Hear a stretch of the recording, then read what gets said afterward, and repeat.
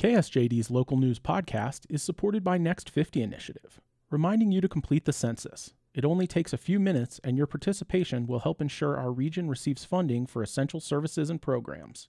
Visit 2020census.gov to help our community be counted. With KSJD News, I'm Daniel Reisel. Governor Jared Polis says Colorado is partnering with more private medical companies in the state to speed up COVID-19 testing. KSJD's Scott Franz has more.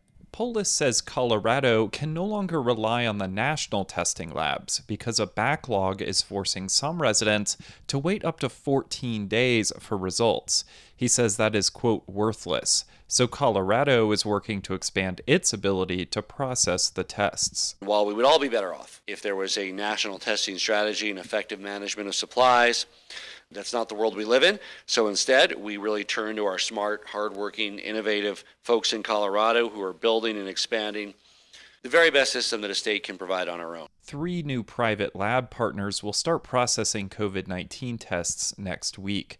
Polis says that means the state can process thousands of more tests a day.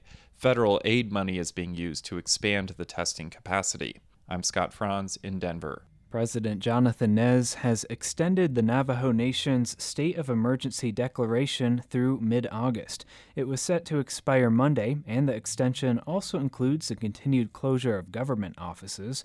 The announcement comes as the nation's Department of Health reports a flattening of and steady decline of coronavirus cases, while cases spike in surrounding areas. Another weekend-long curfew begins Friday at 8 p.m. and lasts through Monday morning. This is KSJD News.